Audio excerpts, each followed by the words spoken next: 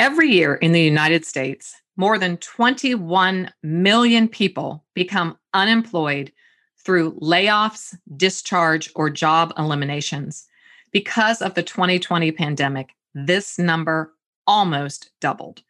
Even though millions of people are unemployed, each job loss is a very personal experience. One that Dale Krayenkamp, former human resources executive and founder of Thriving Through Transitions, do you not love that? Thriving Through Transitions, knows firsthand. He's been through the process twice. Once after working 25 years for the same organization, and once after 10 years. In both cases, he was fully committed to his place of work, sacrificing his personal life and family time. His unemployment was unexpected and impacted him not only financially, but also emotionally. Because people go through different stages with their emotions while unemployed, there are 80 devotions in his new book, How Long, O Lord, How Long? And they're organized by topic using the change curve, which Krayenkamp experienced. Anger, letting go, anxiety, fear, and worry, despair, job search, redirection, self-confidence, use of time, waiting, and why. Krayenkamp says God allows us experiences that are often challenging and not much fun in order to strengthen us. He then asks that we help others who are in a similar position.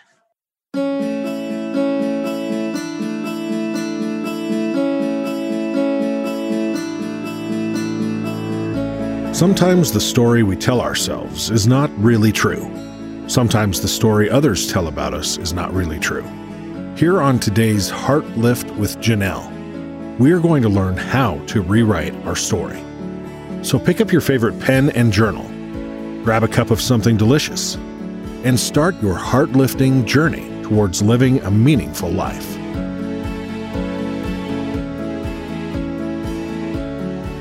Welcome to today's Heart Lift with Janelle.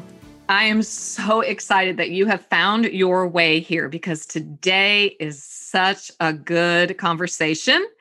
And you know, we're in a new series, Becoming Stronger Every Day, based on my new book.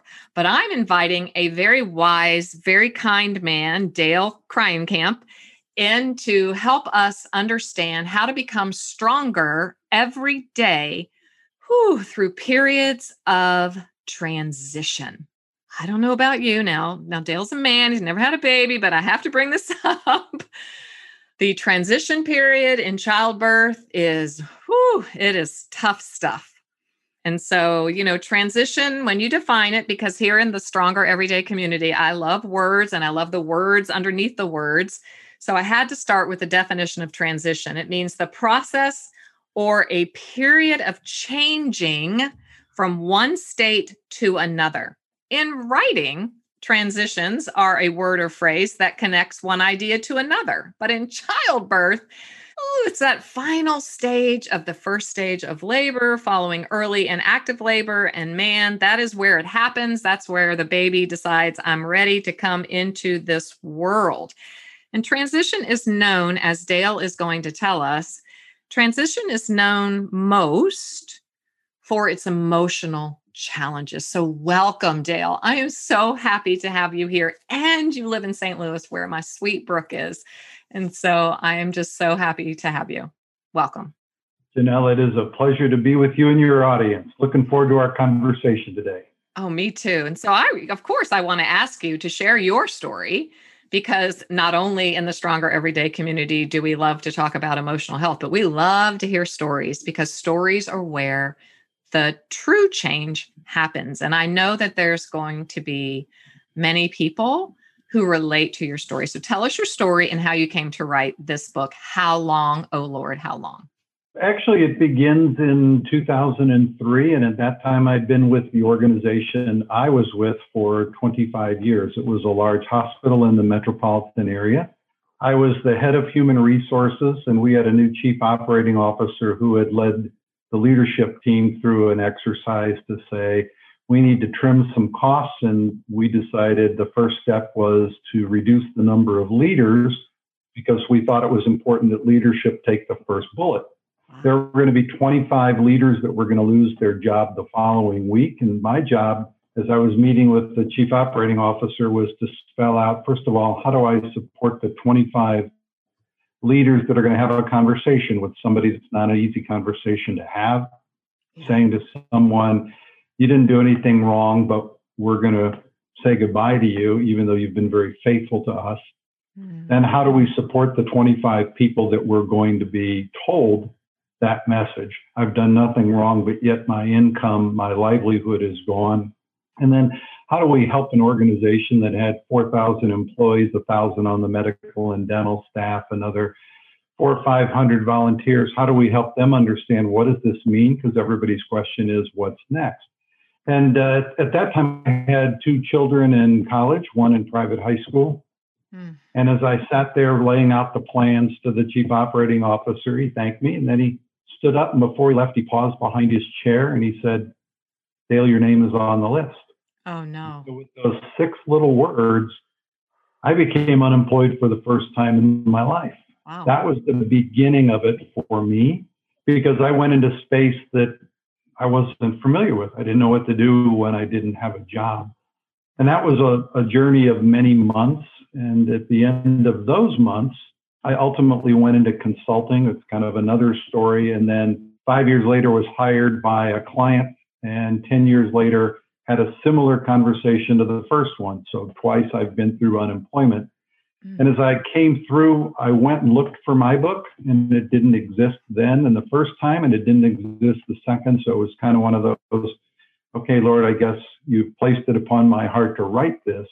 Wow. And the book is really written not on what I would call the tactical side.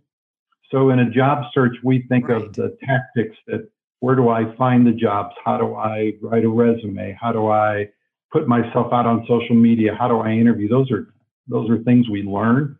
But it's really the emotional side that becomes the most difficult, people, because this is a big transition for many people in their life.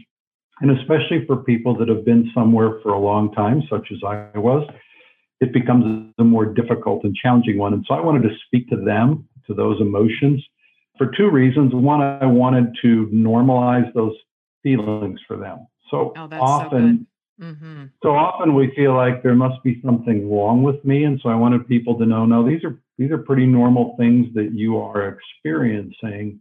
So I wanted to normalize that. And then I also wanted to give people a glimpse of what the person they cared about was going through, which is kind of why the title of my book has the subtitle of For Those and For Those Who Love Them, because I can help and be a better friend or a family member if I know what you're going through. So I wanted to do those 2 things. And then a third was to point people to Jesus. And so each devotion has a little bit of scripture. It's not heavily focused, but it kind of reminds people that's where the help and the hope and the healing that we need is going to be is through our faith. So that's how it came. I have so much to say. I'm just trying to resist.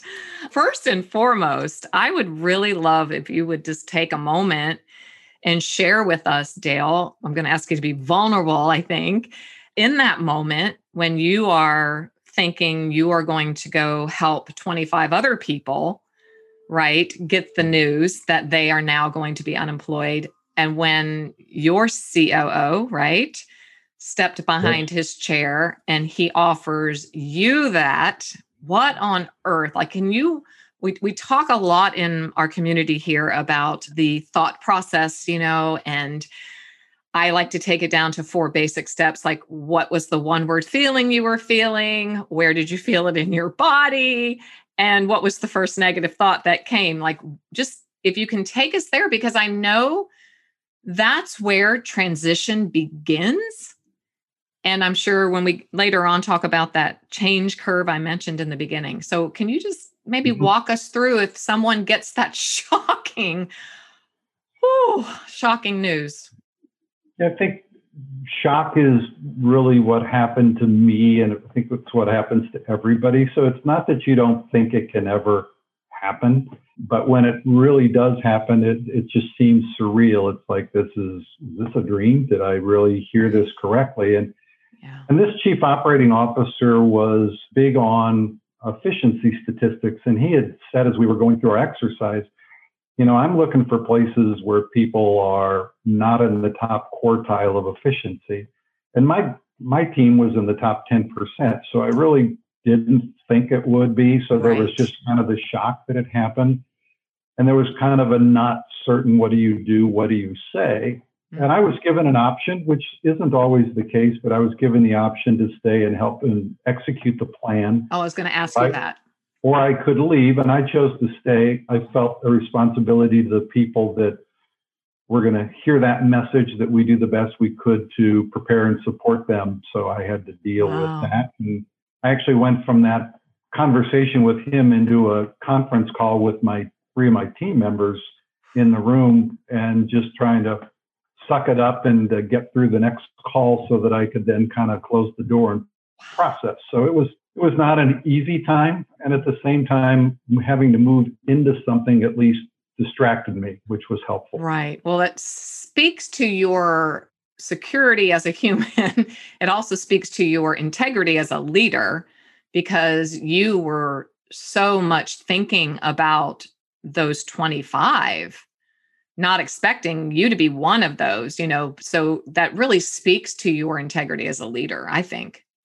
That you were able, that you put someone else's pain over your own pain, that just speaks to a leader. Like, you cared so deeply, and that is so admirable. And so I think that is so important and powerful for all of us, whether we're facing the news that we're now unemployed, or perhaps some dire medical news, or we're infertile. There's so many different ways to receive shocking news. Thank you for helping us to maybe be prepared in some way. And that's a lot of what we want to do here as well, is develop a strong sense of resilience and spiritual resilience, so that when these types of things happen in our lives, we're able to bounce back, which is resilience. But spiritual resilience is bouncing back with a deeper knowledge of self and God. I think that there are more transitions in life than we even stop and think about. And we often aren't prepared because we think life is linear. If I do these things, then this will happen. So if I don't do these things, I'll avoid this pain.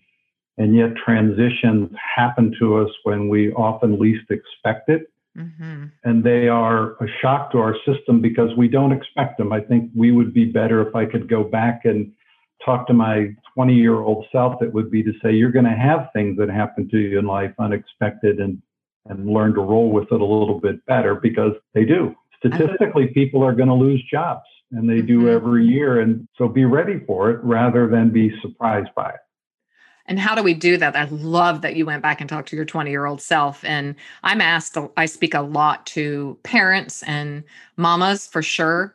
And in my new book, Stronger Every Day, I was asked the question, well, how do you raise an eagle? How do you raise a child who is willing to soar above the crowd and be independent and autonomous and not fall prey, right, to the ways and movements of culture and those things? So I guess I want to ask you that question, if you could speak into our lives, that how do we prepare?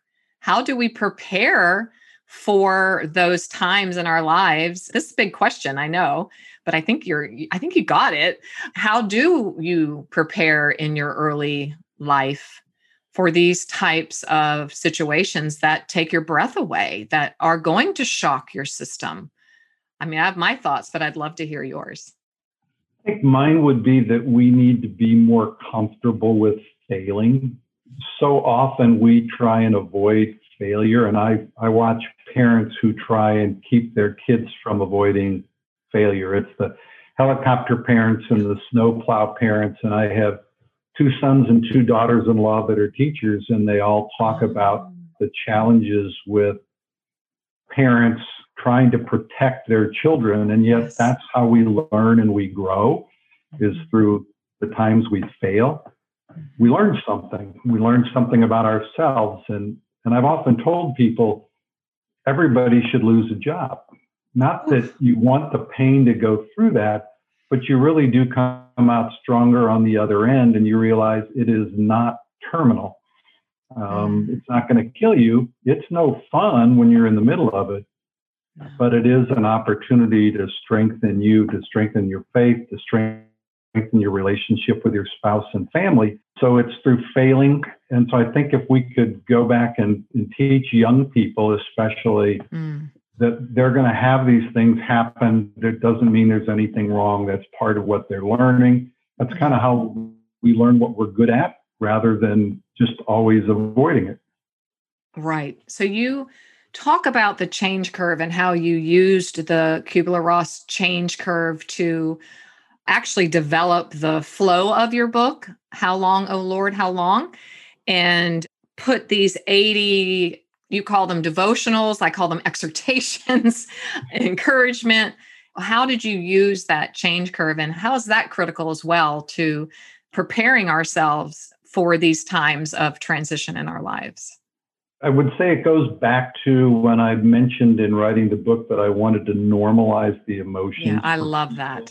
Yeah, I love that. Say that again. Normalize. Normalize. The change curve really helped to do that. So the change curve by Dr. Kubler-Ross was really developed for the process of death and dying. So when you have a terminal illness, and that's been adapted in the corporate world to deal with change. So when we're going to be faced with change of some sort, how do we get people through that change? And part of it is going through at the beginning the things that are pretty normal, which is we're angry that we have to change. I don't want to change. Who moved my cheese here? I don't want to change. Did you get angry? Or did you walk through that phase yourself? I was more angry at times at the circumstances because it was just, I don't want to be unemployed. Right. Some people are going to deal with the anger at the person, who said that, or anger at the company. If I had anger, it was at the circumstances.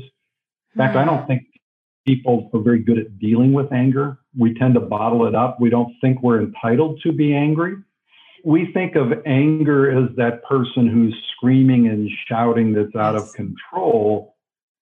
And in some ways, though, that's going to be part of the process. So I always tell people in the first stage of a transition, which is really kind of your loss, something has ended that you knew and you loved, we're going to struggle with letting that go and dealing with the anger and the pain. And one of the ways to do that is close the door in your house and just shout and cry and let God have it. He can handle it. A friend of mine gave me a journal and I wrote for months on a regular basis. Oh, wow. Which helped get the feelings out, which then also became the basis for a lot of the devotions that are in the book. Yeah. Or talk to somebody, talk to a counselor and kind of get those feelings out. Because when you're in a transition, if you can't get past the loss, you can't move forward. It's like trying to run. And I was never very fast. They used to say it was like I was running with a washing machine on my back anyway. Oh, so if I'm looking backward, it's even more complicated. So it's how do we let that go? And so we've got to deal with that anger and that pain that we're feeling there. Yeah, I'm going to take a pause, if you don't mind, and actually read from your book. When you possess this book and have it in your hands, it's on page 29, and it's your short reading on I'm Angry. Okay. And it says, I'm angry. I just want to scream. This isn't supposed to happen like this. I wasn't supposed to lose my job. It wasn't in my plans. And listeners, fill in the blank here. Fill in the blank. I'm angry. I just want to scream. This isn't supposed to happen like this. What isn't supposed to happen? What are you dealing with, facing right now? Maybe you're through the shock. You've just received some news or something, and you are, as I like to say, when I free falled out of an airplane, you're in that free fall, 120 miles per hour, and I'm tumbling and I'm turning, and I thought I was going to die. And so this wasn't in your plans. Dale writes, it's not how I saw the future. I'm really pissed off. This is so good. Ooh, sound familiar? Have any of these thoughts come to mind lately? I think you are normal if they have, and I'd worry more if you had no anger at all. I could dissect this as a therapist, and I might, so stay tuned, but I'd worry more, he says, if you had no anger at all. Who are you most mad at? The person who let you go, likely your boss. The person from human resources who sat with your boss and helped deliver the message.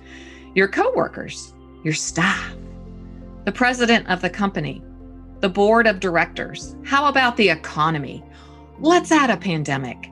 Our nation's president, after all, isn't the economy his job? Congress, they pass the laws, don't they? The list is endless, but somehow we tend to come back to God. We're mad at him because he let this happen. He's God. He could have stopped it, but he didn't. So let's be mad at God. I'm going to keep going because this is worth it. It's so good. We live in an imperfect world full of imperfect people and full of sin and pain. Because of this, bad things happen. I repeat, because of this, bad things happen, even to good people. Yeah, Dale hadn't done anything wrong. Our God loves you more than anyone else could ever love and care for you. Think about it. If you're a parent, what do you do when your children go through pain? You hurt for them, and you probably even shed tears. I believe our Heavenly Father has and is shedding tears at the pain you are going through because of his love for you. Could God have stopped it? Yes, he has that type of power. But remember, it is in our weakness that he is the strongest. You need to get the book and keep reading on page 29 because Dale actually tells us how to deal with that anger. And so I encourage you to get that. But Dale said the most important part of becoming stronger every day. It doesn't always look like we think it looks. It looks a lot like weakness. It looks a lot like pain. And I think you just told us that in that moment when you got that news, you right then and there began the process of becoming stronger every day. Because the end result of this to me is that you actually now have offered that help in this book to so many others. You could have gotten really bitter. And I like to say the difference between utilizing and embracing anger in the healthy way is the way that you're telling us to. Unbridled anger is where we rage and yell, and that ends up hurting us and our others. So thank you for helping frame healthy anger for us as well, because that's so essential and that's not being taught. So thank you. No.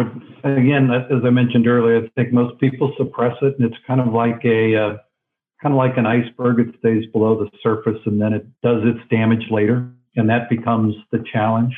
So in that first stage, people, they're going to have to deal with the anger, but they also feel, when you've lost a job, you feel like a failure. Yes. You didn't do anything wrong, but you feel like a failure. And so you tend to want to retrench and pull back. Isolate. When I was in high school, I got cut from the baseball team. I didn't go home and pick up the phone and call my closest friends to say, hey, I got cut from the baseball team. I felt rejected. I felt like, a failure. And that happens to people because we internalize what happened, and that's not necessarily the best for us. So you didn't do anything wrong. It's just economics, or today it's the pandemic has cost millions of people jobs. Yes. Yes, and you so said 21 million unemployed, 21 million every year in the United States. Yeah. Yeah, so I want to put that in perspective for people. That's the number of job losses on average for the last 10 years, non-pandemic year. That's equal to every man, woman, and child that lives in the state of Florida. So think about that. That's the size of unemployment every year. So what we're talking about today, people go through a lot. Now, some people will maybe quickly move on and find the next opportunity, but some will struggle with it as they wrestle with what's going to be next for them. And Right. some of the challenges that they face. One of the other challenges that I think a lot of people deal with is our identity is often too wrapped up in our job. Yes, Dale. Yes, speak to us. Yes. Well, for me, I would say if I met you on the street prior to the job loss, I'd say, I'm Dale Kreinkamp, and I'm the head of human resources for, and I would name the organization.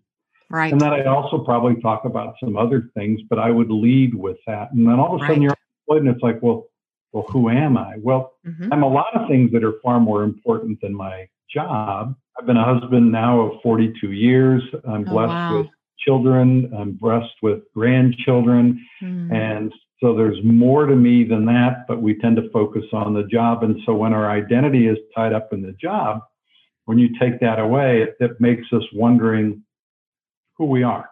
Yes. And it's probably more important whose we are than who. Thank you. But you are talking our language here. I love this, Dale. Well, so we focus on the who, though, and I don't know who I am. It becomes really hard for a lot of people to deal with that.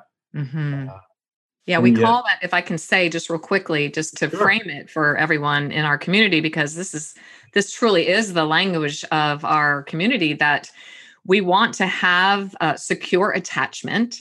And that means we know who we are, and we know whose we are.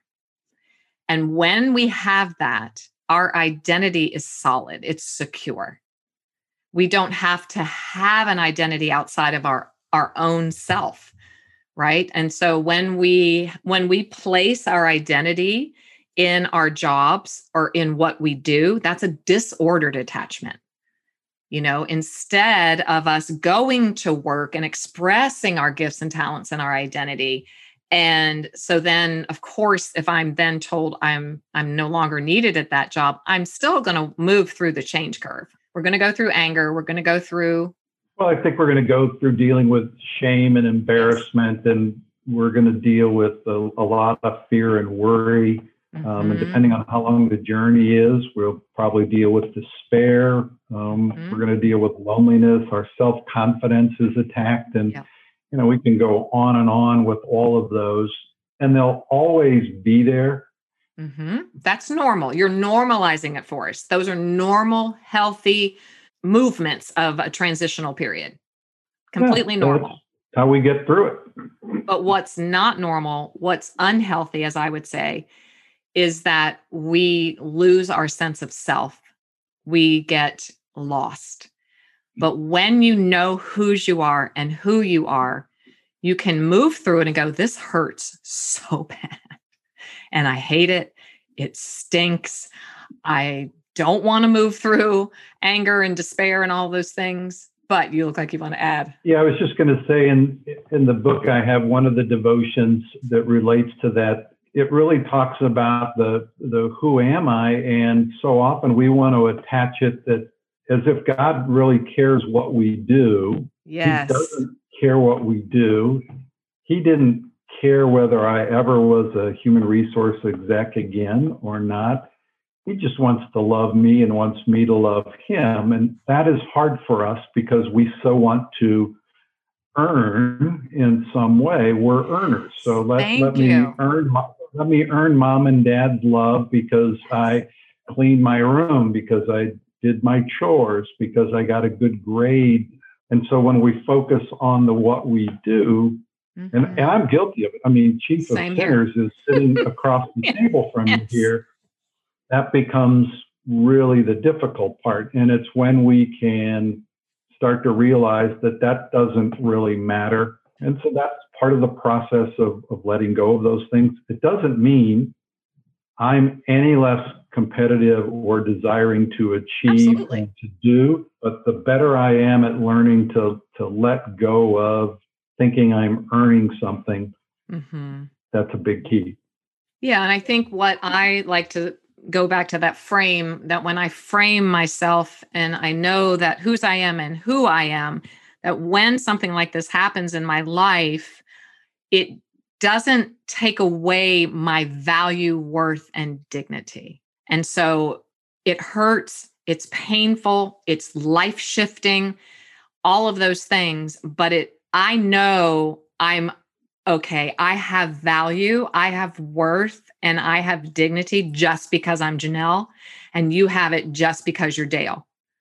You don't have it because you're whatever leader of whatever. You don't have it because you're president of the United States. You don't have it because you're of what you do. It's because of who you are. And I think that when we possess that capacity to frame everything in our life through that, it helps us move forward with grace and with more peace and obviously with faith. Yes. Yes. Yeah, I love that. You say one of my favorite passages in the Bible, and this is in the devotion that he just mentioned, who am I now that I'm unemployed? And that's in his new book, How Long, O Lord, How Long? He writes, Ephesians 2:8-10. It's worthy of reading. It is by grace you have been saved through faith, and this is not from yourselves. It is the gift of God, not by works, so that no one can boast. For we are God's handiwork, created in Christ Jesus to do good works, which God prepared in advance for us to do. You write, our identity is not found in what we do. Dale, this is the most critical part, the most critical foundational part, and thank you for writing it. It's not found in what we do, but in what God has done for us. It's about God's grace, not what we do. Somebody needs to hear this today. I need to hear it today. And that can be hard to accept. We are God's handiwork. In return, whatever we do is done in thankful response to God's love. So beautiful and so well said. Okay, I'm going to move on because I could just keep talking about All right. for hours. What scripture you said was especially very helpful to you as you went through those transitions? And it's always hard for me to do one, so let me give you three. So I read another one for you. Yeah, well, that's actually one of the three that I would go to. And for me, not only did that one bring about grace, but it's the reminder that if I'm God's handiwork, I'm not junk if he created me. And yet we kind of feel like junk at times. That's one of the lies that we can listen to when we go through a difficult transition. Yeah. So my other two favorites that I had to go back and remind myself was Proverbs 3:5-6, which is trust in the Lord and lean not on your own understanding, because the way we look at the world, we can't sometimes figure this all out, and that just ramps up the anxiety because we can't. No, but we want to though. Yeah. Oh gosh, yes. And so we have to let that for God. And then the other is from Ephesians 3:20, which is to him who can do immeasurably more than we could ever hope for or imagine. And sometimes, and again, I'm going to be guilty of this, we don't dream big enough dreams because when we've been hurt, we don't want to put ourselves out there because the risk is great. We're going to be hurt again, that this won't happen. And so in some ways, we kind of constrain God and limit what can God do. So God, just give me another job that I can equal my income. Well, maybe this is going to be an opportunity for you to start a new career in which you'll be wildly successful beyond your imagination. Yes. So dream and let God be part of those dreams and help us. Yeah. And sometimes he has to really push us out. And that can feel like rejection and abandonment and all of those things. But sometimes I know in my life, he's had to give me a swift little kick in the butt and push me out of something so that I would dream bigger or would move into the bigger part, the bigger dream that he had for my life. When you told me that, it just brings back, there is another, hate to go back to this, there's another devotion in the book about potting plants. Oh. And a friend of mine, when I had lost the job, she asked me if I was a gardener and said, sometimes for a plant to grow, you have to move it to a bigger pot. You have to move it to a different pot with different soil in order for it to grow. And that was her encouragement to me to just accept that this was going to be a growth opportunity for me. But yeah, when you leave the safety and the comfort of where you are, it doesn't feel comfortable, but it can be the best thing for us. And God knows better than I know what's next. Mm-hmm. And it's when I try and figure it out myself that I will struggle. And yeah, I've had those struggling days.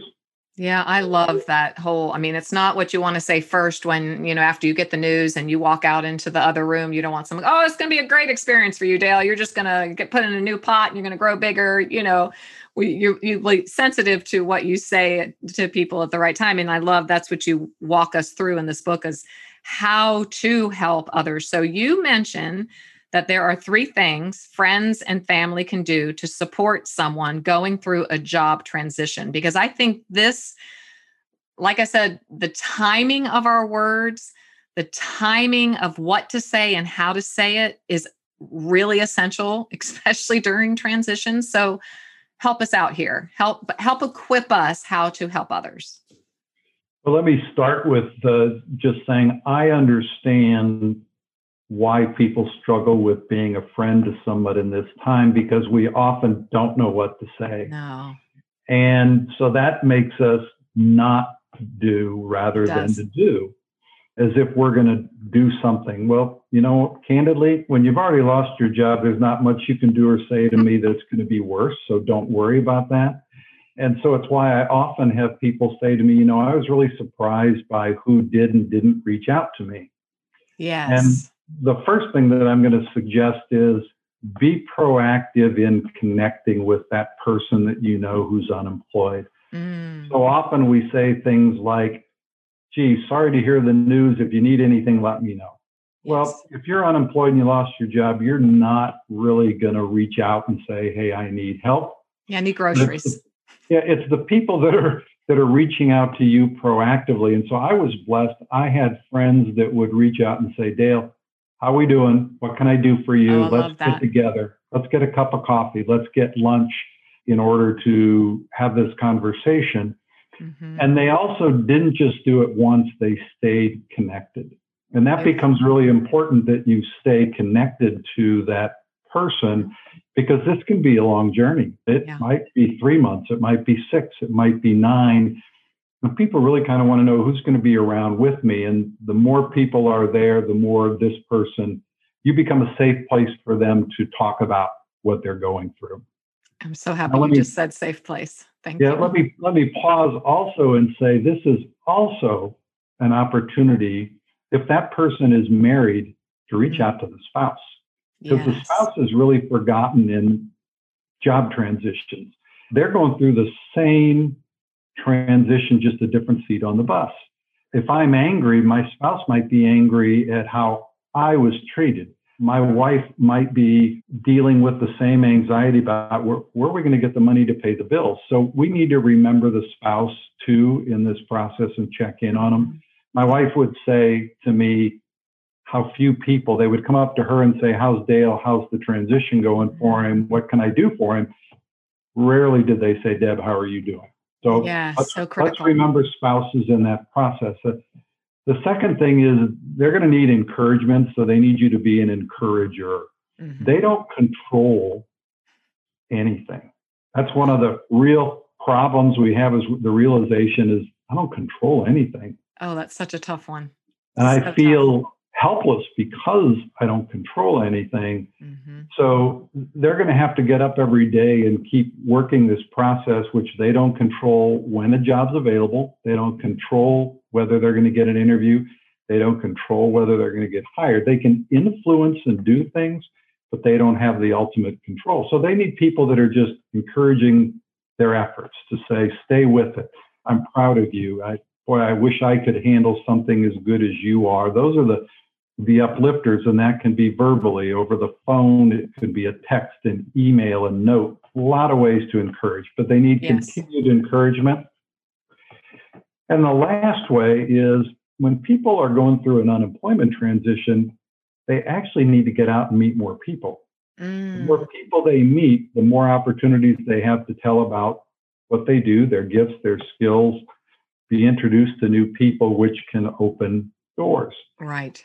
And the best way to do that is to reach out to the person and say, look, I've got a friend who's unemployed, would you give them 30 minutes of your time? And when they say, sure, I'll do that for you, then when you connect them, the door is easier to go open rather That's than brilliant.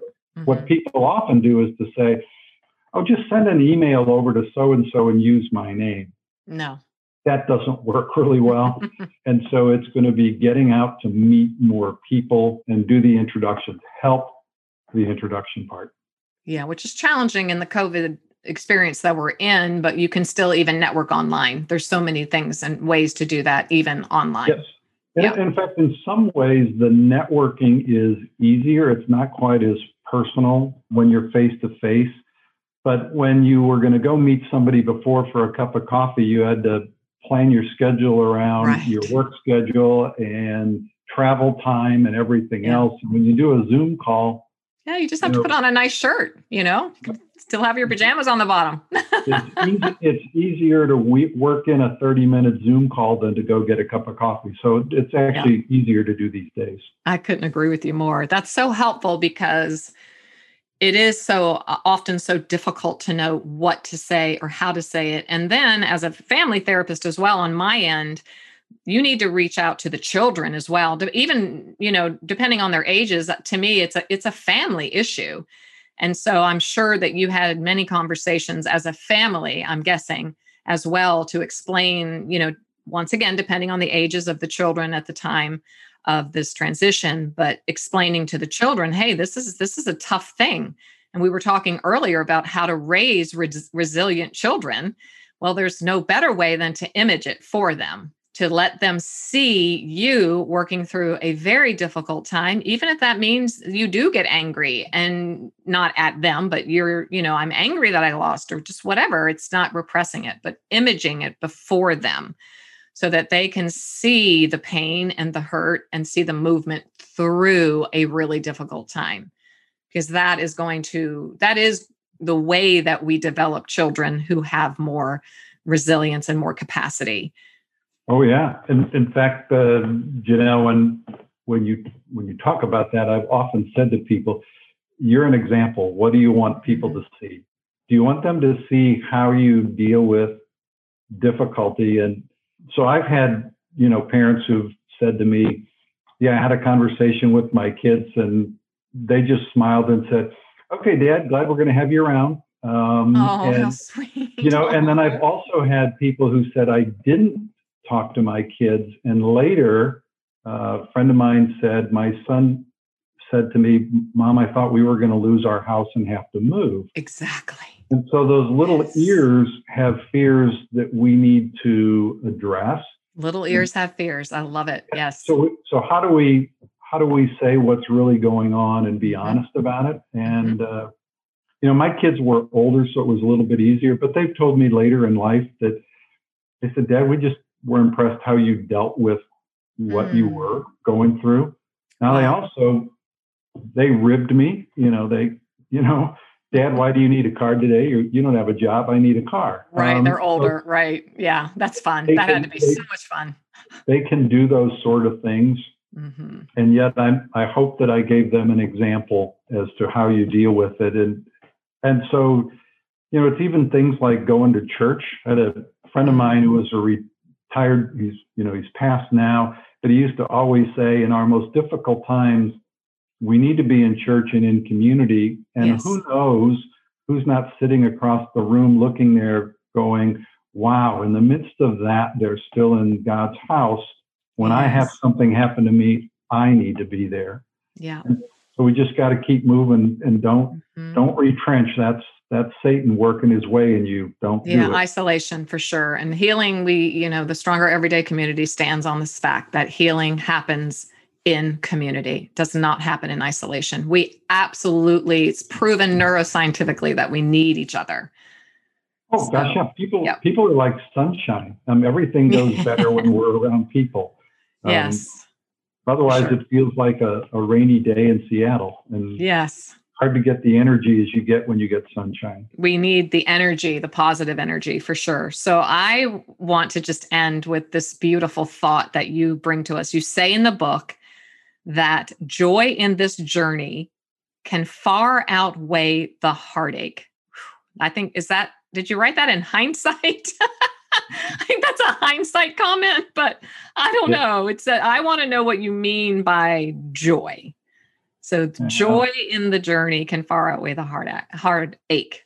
What do you mean by joy here? Joy is just accepting the good things that come and realizing we experience those good things. I've told many people, I say, look, I don't wish unemployment on anybody, but I wouldn't trade the experience for anything, because through that experience, I met new people. I had new opportunities. God carried me in a difficult time. And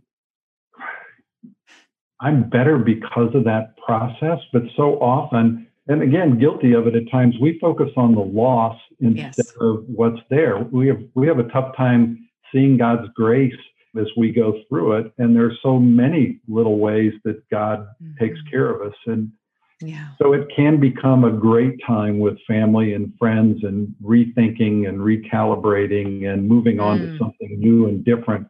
It's just hard to feel like it when you're in the barrel, but it is good for us.